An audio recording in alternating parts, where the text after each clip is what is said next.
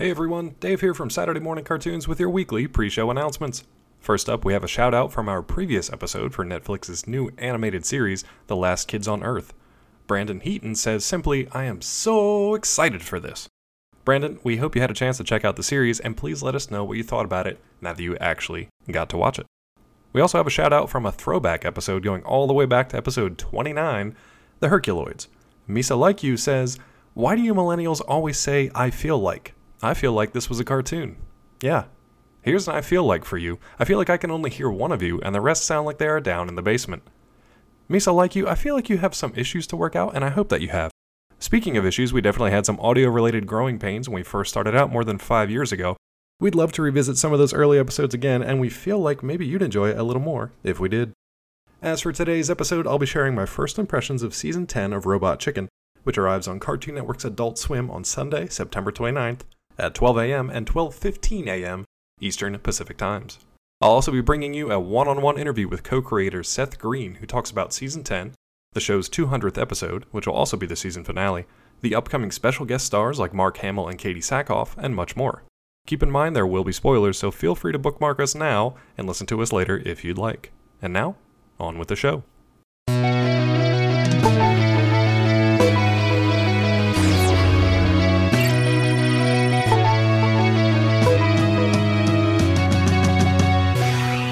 Hello and welcome to Saturday Morning Cartoons, the Collider weekly podcast for all things animation, including news, reviews, and interviews.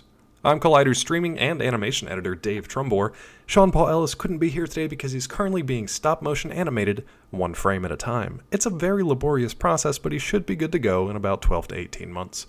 On today's episode, I'll be reviewing the 10th season of Adult Swim's Robot Chicken, just before bringing you an interview with the stop-motion animated show's creator, Seth Green. But in case you aren't familiar with Robot Chicken, here's Bobby Anthem to tell you exactly what it's all about. The 10th season is a milestone for Adult Swim's hit show, Robot Chicken. Not for celebrating the 200th episode of the Emmy Award-winning show, but for attempting top-secret new formats that break new ground in animated sketch comedy. Or something like that. Robot Chicken uses stop-motion animation to bring pop culture parodies to life in a modern take on the variety sketch show format. The series debuted February 2005 and remains among the top-rated original series on Adult Swim. Robot Chicken is created and executive produced by Seth Green and Matthew Senreich, and their Stupid Buddies Studios partners, John Harvatine IV and Eric Towner, also serve as executive producers. Green and Senreich also write, voice, and with Tom Shepard, direct the award-winning series. Thanks again, Bobby, as always. And if any of the Robot Chicken team just happens to be listening, be sure to reach out to Bobby if you want a badass voice performance for your upcoming special, Season 11, or anything else beyond that. That special, by the way, as we learned from Seth Green, is due to arrive next year sometime, but we don't know much more about it than that right now. What I can share with you, however, are my first impressions of Season 10, which arrives Sunday, September 29th at midnight on Cartoon Network's Adult Swim. I had a chance to check out the first 3 episodes, and I'm happy to say that they're as ridiculous as ever. Here's your spoiler alert, since I'll be talking about the new season, followed by some spoilery content in our interview with Seth. If you haven't caught up with the Season 9 finale and you care about spoilers, it's probably best to go remedy that now. Season 10 starts off with a fun framing story of sorts. It features a regularly occurring character, the Nerd, who's somehow alive after attempting to jump a canyon last season in order to save Robot Chicken from cancellation. That didn't work out too well for him, but it did work for the show itself. So how's the Nerd still alive? Well, it seems that the scientist who created the cyborg Robot Chicken years ago is up to his old tricks once again. With the help of the Robot Chicken, they unearthed the Nerd from his grave, gathered up all his various disparate body parts, stitched them back together, and gave him life. If this sounds like something out of Frankenstein, you're on the right track, but getting to see the Nerd himself tell the story is a fun experience for fans of the original Universal Monster movie. From there, the episodes pick up like usual. Viewers are treated to rapid-fire skits that take aim at pop culture from the past and present. There's a good balance of nostalgia-focused jokes, like the Rust Troll dolls, the Stone Protectors, E.T., and the ongoing juice wars between Hawaiian Punch and the Kool-Aid Man, as well as contemporary gags like the dangers of plastic straws, The Handmaid's Tale, and the rise of esports. There's a rare misfire here and there, but most of the jokes are solid, and some of them are laugh-out-loud funny even if they are very, very wrong. And like everything else in Robot Chicken, the more you know from nostalgia and current pop culture, like the many and varied dances in Fortnite, the more fun you'll have. Season 10 confirms that Robot Chicken still has plenty of fun and funny ideas in the tank, and likely will for years to come. In my chat with Seth, he mentioned seeing Robot Chicken as a sort of stop-motion Saturday Night Live, meaning that it could continue on indefinitely because there will always be new pop culture items to poke fun at and plenty of nostalgia to mine. So whether you've been a fan for years or have never watched a single episode, I definitely recommend checking it out when it premieres on Adult Swim Sunday, September 29th at midnight. Now, if you want to know more about the making of Season 10 or find out what you can expect from the season finale, which also happens to be the show's 200th episode, as well as the upcoming special, you'll want to stick around for my chat with Seth Green. Some of the following audio has been edited due to embargoed information, so keep an eye out on Collider for that news as we get closer to the release date of that 200th episode and next year's upcoming special. But with that said, here's my chat with the one and only Seth Green. Thank you for taking time out of your, I'm sure, crazy busy schedule to talk to me today about Robot Chicken. No problem. It's been a little while since we've seen a new episode, so, what have you and the team been up to since last we saw the show on TV? Gosh, a lot. It takes us a long time to make a season, and so we've been working on it for quite some time. We started last year writing the new season, and we're just finishing up the post on our 200th episode. And we've been writing some other stuff. There's a special we're putting together that I don't think has been announced yet. That's great. Those are all definitely things I want to touch on as we move further through the interview too. Sure. So I will put a pin in those and come back to them. How has it been kind of managing pre-production and your schedule when you guys maybe don't know during the course of a season if you're going to get a chance to do another one? So how's that been managing that? I don't really think about it, to tell you the truth. The schedule is usually exactly what we have in front of us, and with each season, it's a 20-episode commitment, and so we'll just manage that schedule as efficiently as we can. But we really focus on making each episode, making each season good. So that's what we concentrate on. Well, we appreciate that. What would you say is your favorite part of maybe pre-production, before you get a chance to get in there and literally get your hands on the materials? I do enjoy writing, especially when we get new writers in the room or we get people returning. Just seeing where everybody has been thinking, or what in pop culture has stuck to them, or what questions about the pop they watched when they were kids, like what has raised questions for them. We love getting all of that creativity percolating, and then once we've got those ideas written up into sketches, it becomes about how to produce them. Do you have any new writers or any new talent that came on board for this season that you were particularly impressed with or want to give kind of a shout out to? Every season we have returning cast that does, if we've established a specific character, then some people come back for that. Like, if we have a bitch pudding sketch, we'll bring Katie Sackhoff back for that. Right. But then we also try and get anybody that we've never worked with or anybody that's interested in doing the show an opportunity to do something fun. I'm curious, though, for returning voice actors that get to come back and do a character, redo another character or do another adventure as that character. Do they ever get any kind of input, or do they just trust you guys and just go with what's on the page? I guess it just depends. When you have an actor like Breckenmeyer or Katie Sackhoff, and especially with a character that they've helped originate, then we always allow for a bit of improvisation. It's one of the things I like the most about the format is that we can let an actor play around in the booth. If there's something to expand on or an idea that they have or a voice they wanted to explore, we love to give people a chance to do that. But sometimes the jokes are so specifically written that they really just need to be well executed, Gotcha. And getting into season 10 a little bit, since it does premiere very soon. First of all, congratulations to you guys for surviving another season. Thanks. And I guess I can kind of say the same for the nerd, even though he's had kind of a rough go between seasons. Can you talk about crafting this new intro for this season and coming up with a framing story that kind of, we're going to get into some spoiler territory, but it swaps the nerd in for the titular Robot Chicken? Yeah, we always like expanding the mythology of the show or sort of implying a behind the scenes of the show. There's a quasi reality to the cast putting on a play every week, and so even though there is a context within the show itself, we like to wink a little bit that they're, performing something. I always loved the original Muppet Show and the way they would have the things on stage, and that was the show that the audience saw, but then you were also given access to the behind the scenes of it. And, we never really get too deep into the behind the scenes production except as like a behind the scenes feature, but having the characters imply that they're performing is just funny to me. And so we ended last season with the nerd exploding and being unceremoniously buried, or at least having all of his parts buried. Right. So we didn't want to just snap our fingers and bring everybody back to life, and it also gave us a new opportunity to do a new opening. And so that's really where that came from, was, okay, well, we've got when last we saw the nerd, he was blown into pieces and buried underground, and how better to revive him than by the scientist's hand. And it also gave you guys an opportunity to put a Robot Chicken spin on one of my all-time favorite scenes from cinematic history, which is Frankenstein throwing a little girl into a pond, which always makes me laugh, whether it should or not. Right.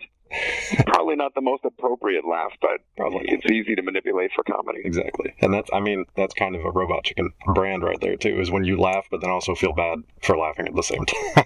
I think is good. Yeah, I have that realization that a lot of times we just wind up killing our most beloved characters, right. Whether it's pop characters that we grew up with or whether it's original characters.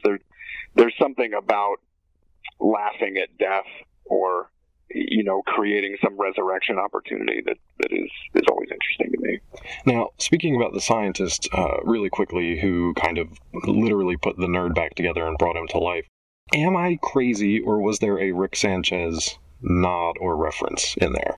We make a joke about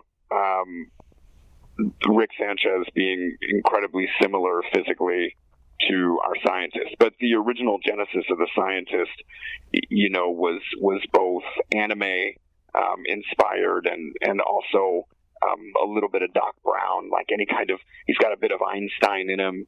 We love the idea of an amalgam of all these popular or famous scientists. And I love that, because that theory that this unnamed scientist was, a Rick from one of the many Ricks that are out there, that theory's been around on the internet for 5 or 6 years. And now, with this new season, maybe that's going to rekindle that, and people are going to make that logical leap to is Morty the Robot Chicken? And I'm just kind of curious to see how far the internet. Oh, that's funny. I guess you'd have to ask Justin if he took any inspiration from our show for either of those characters. But I think it's just sort of a happy coincidence. And then from my perspective, it's just funny. The more any of these universes feel shared, I think the more satisfying it is to fans. Exactly. Yeah, we're on the same page with that. Then speaking kind of to the nature, the brand of Robot Chicken, as usual, this season kind of starts off, you have a great combination of plays on nostalgia that people love, like we talked about, the sort of Frankenstein-inspired opening, and also, which made me super happy, the brief reference of the Stone Protectors, which I did not see coming. But you also get the parody, current events, current shows like The Handmaid's Tale, and then obviously Trump, who's very ripe for any kind of commentary. But because of how long it takes your show to animate, how sparing are you guys with touching on current events and contemporary stuff like that? We really stay away from anything that feels of the moment, but we try to predict what is going to stick, what people are going to remember 2 years later, 5 years later. We like the idea that we're an aggregator of nostalgia and therefore sort of share that secret conversation that fans are having about pop itself. That was the thing that we found the very first season that we brought to San Diego Comic-Con, was all this stuff that we thought was exclusive to our water cooler conversations was actually widely discussed. And so it gave us an odd sense of community that thousands, if not millions of people were influenced by the same pop culture and had similar questions about the inherent ironies or silliness of it. And so we come from that place, what has broken through so completely that people are still going to recognize this icon years later, or what kind of joke is still going to be relevant even if the thing itself isn't as popular anymore. And that usually comes down to how much time we spend on any given sketch. If we've got something that we know is an easy memory, like Infinity War, then we can spend, 30 seconds to a minute, or if we've got a real sketch that's deconstructive, even 2 minutes on that single thing. But if it's something that one person is going to remember, or two people, then we're typically not too indulgent. And then there's also exemptions of that, where it's like the stone protectors. We just find that very funny. Right. We just find them very funny, and so we'll play on stuff that is visually or comedically interesting, even if no one knows what we're talking about. If something can play, even if you don't know the base reference of it, then that's a really good joke, and that's where we'll spend extra time on something that people don't know about. Well, you made at least one viewer out there very happy to see that, so I hope that helps. We keep bringing the stone protectors back, and we're starting to evolve our own internal mythology about them, and I don't know if anyone else is finding this funny besides you and me, but we still find it very funny. Well, and I feel like once you have to track down those old figures, which can't be easy sometimes, like once you have them, you're like, well, we kind of need to use them in something, because we can't just get rid of them again. Well, and just also the idea of this, troll band Right. that has special space powers. There's something so ridiculous about it that their own mythology is so dumb. We just like following the thread of it, as all these older bands that are fighting the gravity of obscurity are going back out on the road and trying to reestablish themselves. Where do the stone protectors fit into that? Are they equally as enthusiastic about trying to get on one of these festival tours? I love that you guys have probably put more thought into like imaginary stone protectors lore than the original creators of the toys ever did. Which is clearly, yeah. If you've read the actual existing mythology of the stone protectors, you can tell that we've put way more thought into it. Exactly, and we appreciate that. Speaking of fun and nostalgia and things that remind me of my childhood, I was very pleased to hear Mark Hamill as the Joker this season. Are there any other guest stars, including Hamill, that you're particularly proud of in season 10? I've got a whole list of people. Sure. We had Susan Sarandon on this year, who's awesome, and Darcy Carden, who I think is so funny and talented. Anna Camp did something, and Ross Marquand. Is that something that you guys go out to a specific person for a specific character, or do they come to you and ask if you have anything, if they'd like to get involved? How does that usually work? It's a little bit of both. If we've got a specific character that someone originated that they're not currently playing, then we'll usually go after them.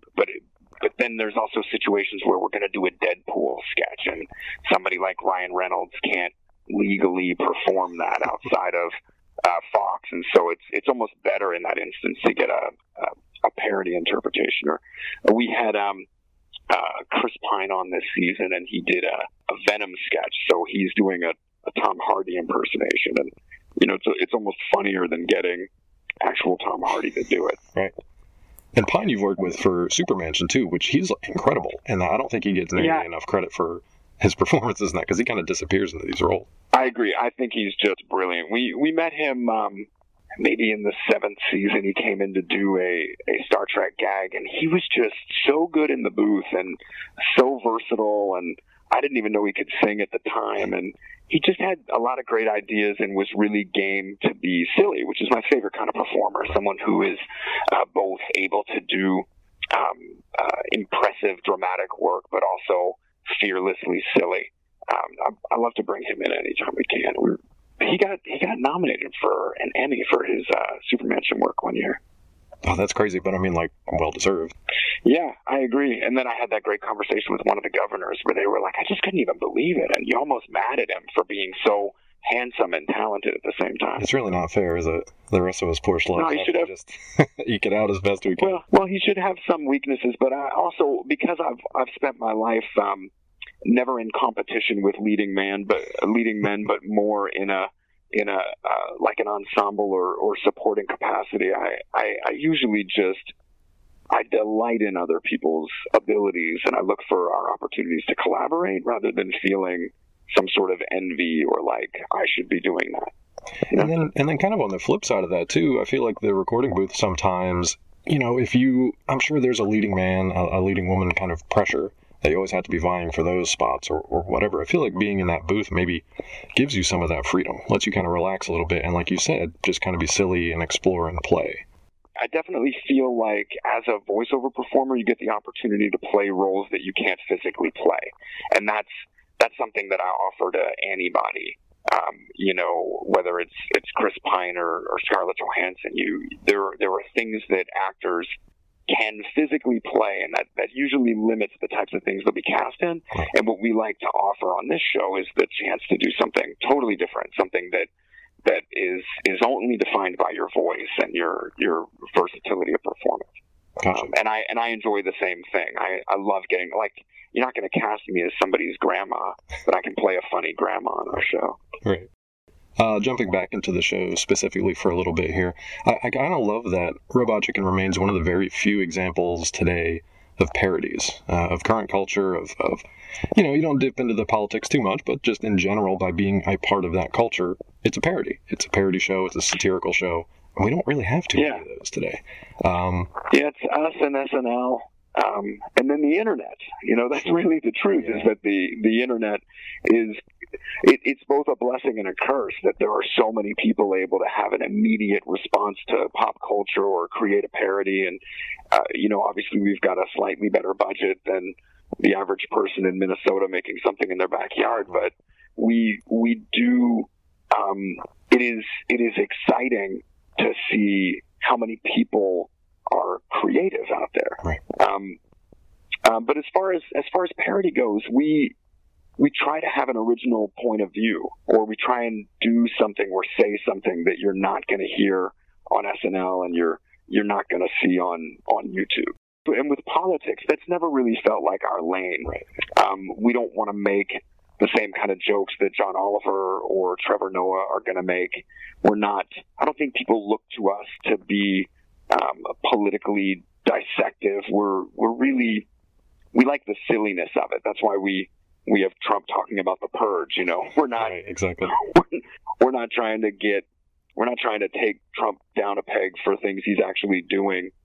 It's just clear his persona is ripe for parody. So that's where we'll live. Yeah, let me ask you this, and kind of continuing that train of thought. Since Robot Chicken's been on the air, well over 10 years now, have you seen kind of a shift in how people respond to your kind of humor? It feels like lately there's just more of that knee-jerk reactionary response rather than any kind of like thoughtful appreciation or taking a breath to understand what the content is.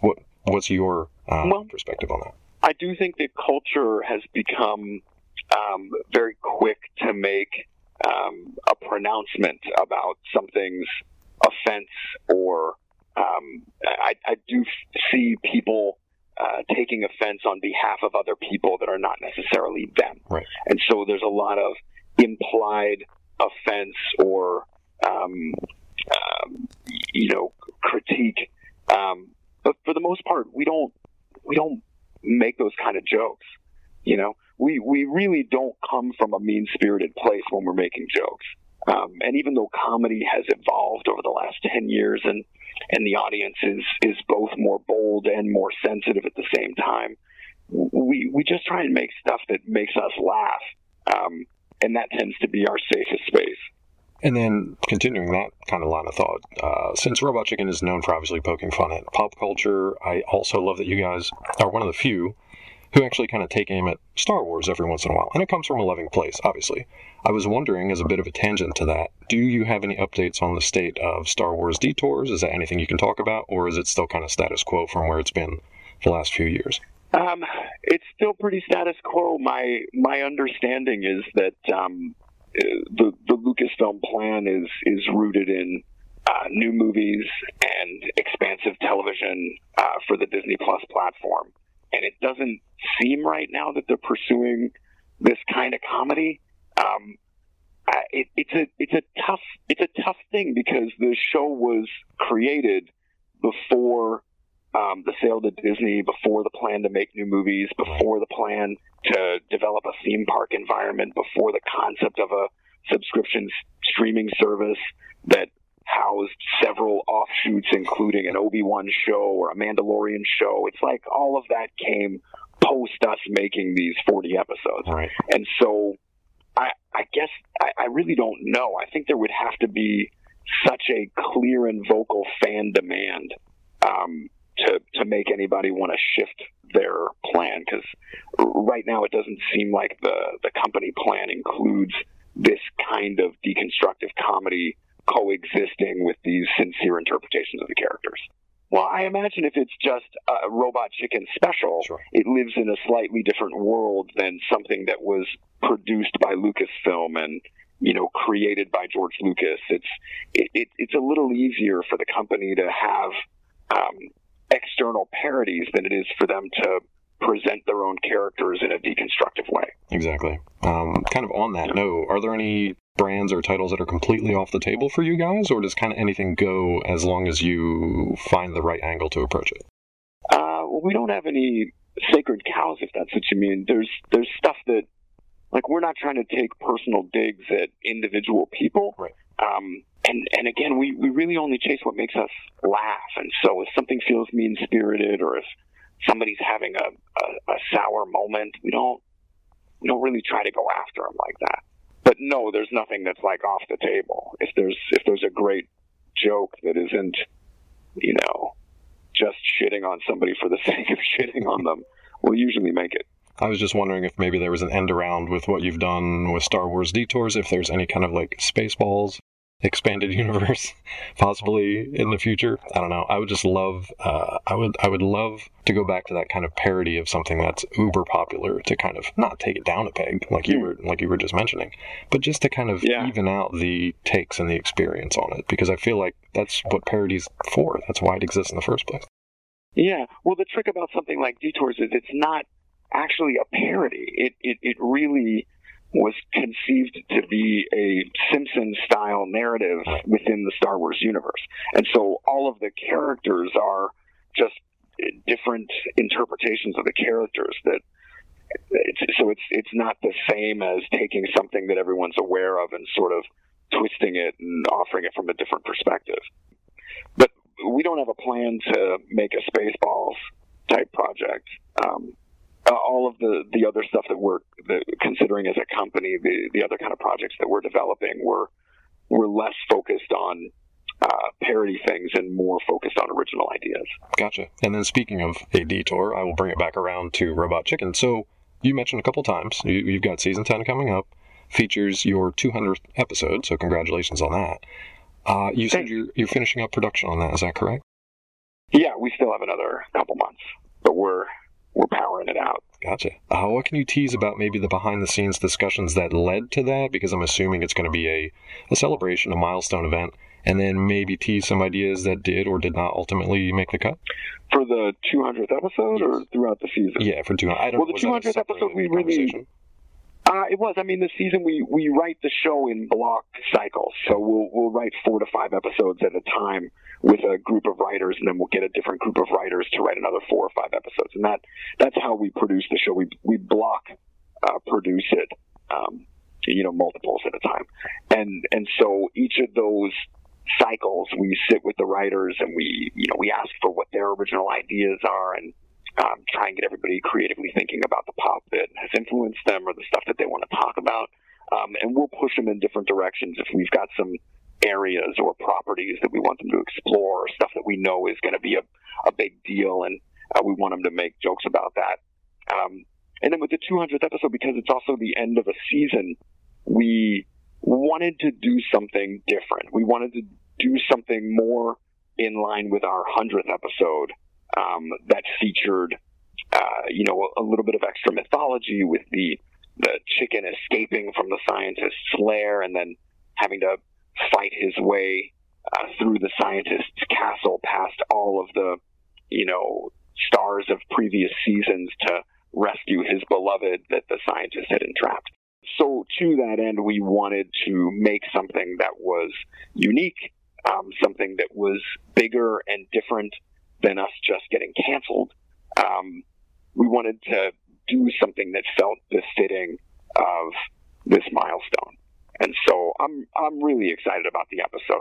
I'm really happy with the narrative that we constructed, with the shape of it, with the guest stars that we got, and especially how it ends. since you can't give away, obviously, too many details because we want people to be excited and get to see it fresh for the first time when it arrives, was the 200th episode, was that maybe a bigger production push? I mean, you guys have been at this for, 10 seasons now. You've got, I'm assuming, your production pipeline kind of nailed down, but was this did you have to divert kind of any more resources towards any special things you wanted to do in the 200th episode? No, it just doesn't work that way. We don't get any extra allocation for anything. It was really just in the construction of it, just in the writing of it. We still have to adhere to the same limitations of the budget, but that's something that I think we're good at, is stretching our dollars to be able to achieve, stylistically or aesthetically something that's worth its while. Gotcha. Kind of in the middle of season 10 here, but I've already seen, again, I've seen the first 3 episodes, and there are already some really impressive, just kind of technical moments and scenes. Have there been anything in season 10 that was a particular challenge for you guys, or something that, with the limitations of stop motion animation, proved to be more difficult than you expected, or more kind of tedious than you had planned for? I'm thinking specifically of the multiple Michael Fassbender scene in which you have like 5 of the same puppets coming together in musical ways. I'll do the fingering. Yeah, no, exactly. All of the way that the puppets are constructed is really similar, and so making multiples of them is just sort of a product of doing it, especially on a show like Supermansion or any of our other productions. You have to make multiples of individual characters so that they can shoot on several stages at the same time. And so it really is just a matter of that. We have a budget that allows for whatever puppet characters are created for any individual episode, and we just have to be smart in the way that we allocate. Before I run out of time with you, you've mentioned that you're also working on a special. Is there anything you can tease about that as far as theme, when fans should keep an eye out for it, anything like that? I don't think I can, and it won't be until next year. Gotcha. So we can look for that in 2020. Yeah. We'll make some kind of announcement, I'm sure, about what it is, but it's good. We just finished writing it, and so I'm pretty excited, and it's a pretty big brand, and I don't think anyone's expecting us to do this. So I like that. So it's going to be kind of in the vein of like a Walking Dead, where it's a separate entity from Robot Chicken for the most part. Cool. Yeah, it's its own half hour that we're working with the parent company to make, and it'll be really fun. Very cool. Looking forward to it. Is that vague enough? It's vague enough for the lawyers. When it comes to Robot Chicken and having to, go through this seasonal production and then maybe having that in the back of your mind, I know you mentioned you don't really think about it, but, you've got to go through these renewals all the time. So do you and the team, do you have any kind of end game in mind, or are you happy to just kind of continue the ride as long as you're able to? Yeah, we love making the show. And it's as long as pop continues to exist, and as long as we're always able to employ younger writers and get their perspective on the pop that influenced them, I think we've got a shot at continuing to make this thing. Matt had said, my partner Matt Senreich had said at one point that he started to see our show as like an animated SNL, as a parody spot and a comedy stop for fans of all ages, and to that end, our hope is to continue it into perpetuity. I think we'd make it as long as they let us. And we have a great relationship with Adult Swim, and there's certain finite realities to what it costs to make and how much money it can make, and balancing that out. But we really enjoy it, and we love the fan response. It's such a privilege to be allowed to entertain people. So we'll do it as long as we can. Well, I would personally love to be talking with you about the premiere of, I don't know, season 75. I don't know if I'll live that long, but who knows? Me neither, man. It's been near 15 years of making it at this point. I've never had a job that lasted this long, so. Well, I guess Family Guy, but we had gaps in that production. So yeah, and this is literally, and I'm only responsible for my performance. So. Exactly. It's a much easier job. Exactly. My last question for you today: what is up next for you? I mean, I know we've got this new season coming up, but you've got a lot of other things going on. So, what can you tease about what's coming up next for you? Well, I got to direct a movie called Changeland, which is coming out on. I think it's out on DVD this week. That was a really exciting and new experience. I got to make a very independent film with a bunch of friends of mine, and I'm really happy with it. It is probably a departure from what anybody expects of me, but that was really the fun of it, was tackling a new challenge. It's less comedic than Robot Chicken, but it's a adventure story about friendship and relationships and, growing up and all the things that you face along the way. Fantastic. And for our animation fans out there, is there more Super Mansion on the way? I remember something about kind of the Sony Crackle shift. Wasn't sure where Super Mansion kind of fell with all of that. We're in the middle of exploring those options. There are a couple of options, and we're hopeful that we'll make a new season of it at some point.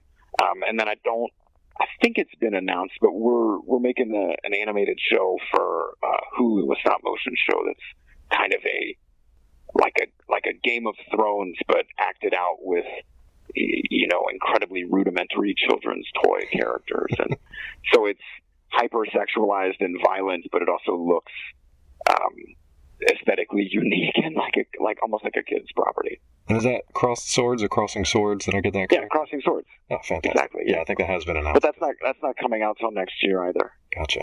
Well, anything to keep you busy, I guess. I don't know where you find the time to do all these things, but I'm glad they're still coming. Thanks. It is a daily quest for balance. Understood. Well, thank you so much for your time today. I think we'll call it there. Best of luck with everything coming out in the next year and more.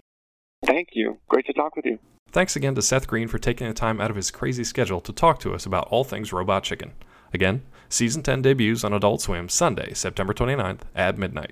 And also a big thanks to our friend Bobby Anthem. You heard him on the episode, but you can also hear him on the paranormal podcast Inhuman Experience with his co-host Bobby Blades.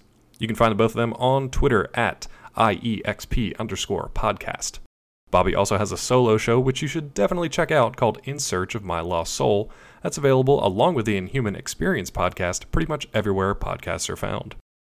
As for Sean, as he's slowly being pieced together one frame at a time, you can find him doing improv comedy work with the group Nox, that's N-O-X! You can head to witdc.org for tickets and times. You can also find him on Twitter and Instagram at Sean Paul Ellis.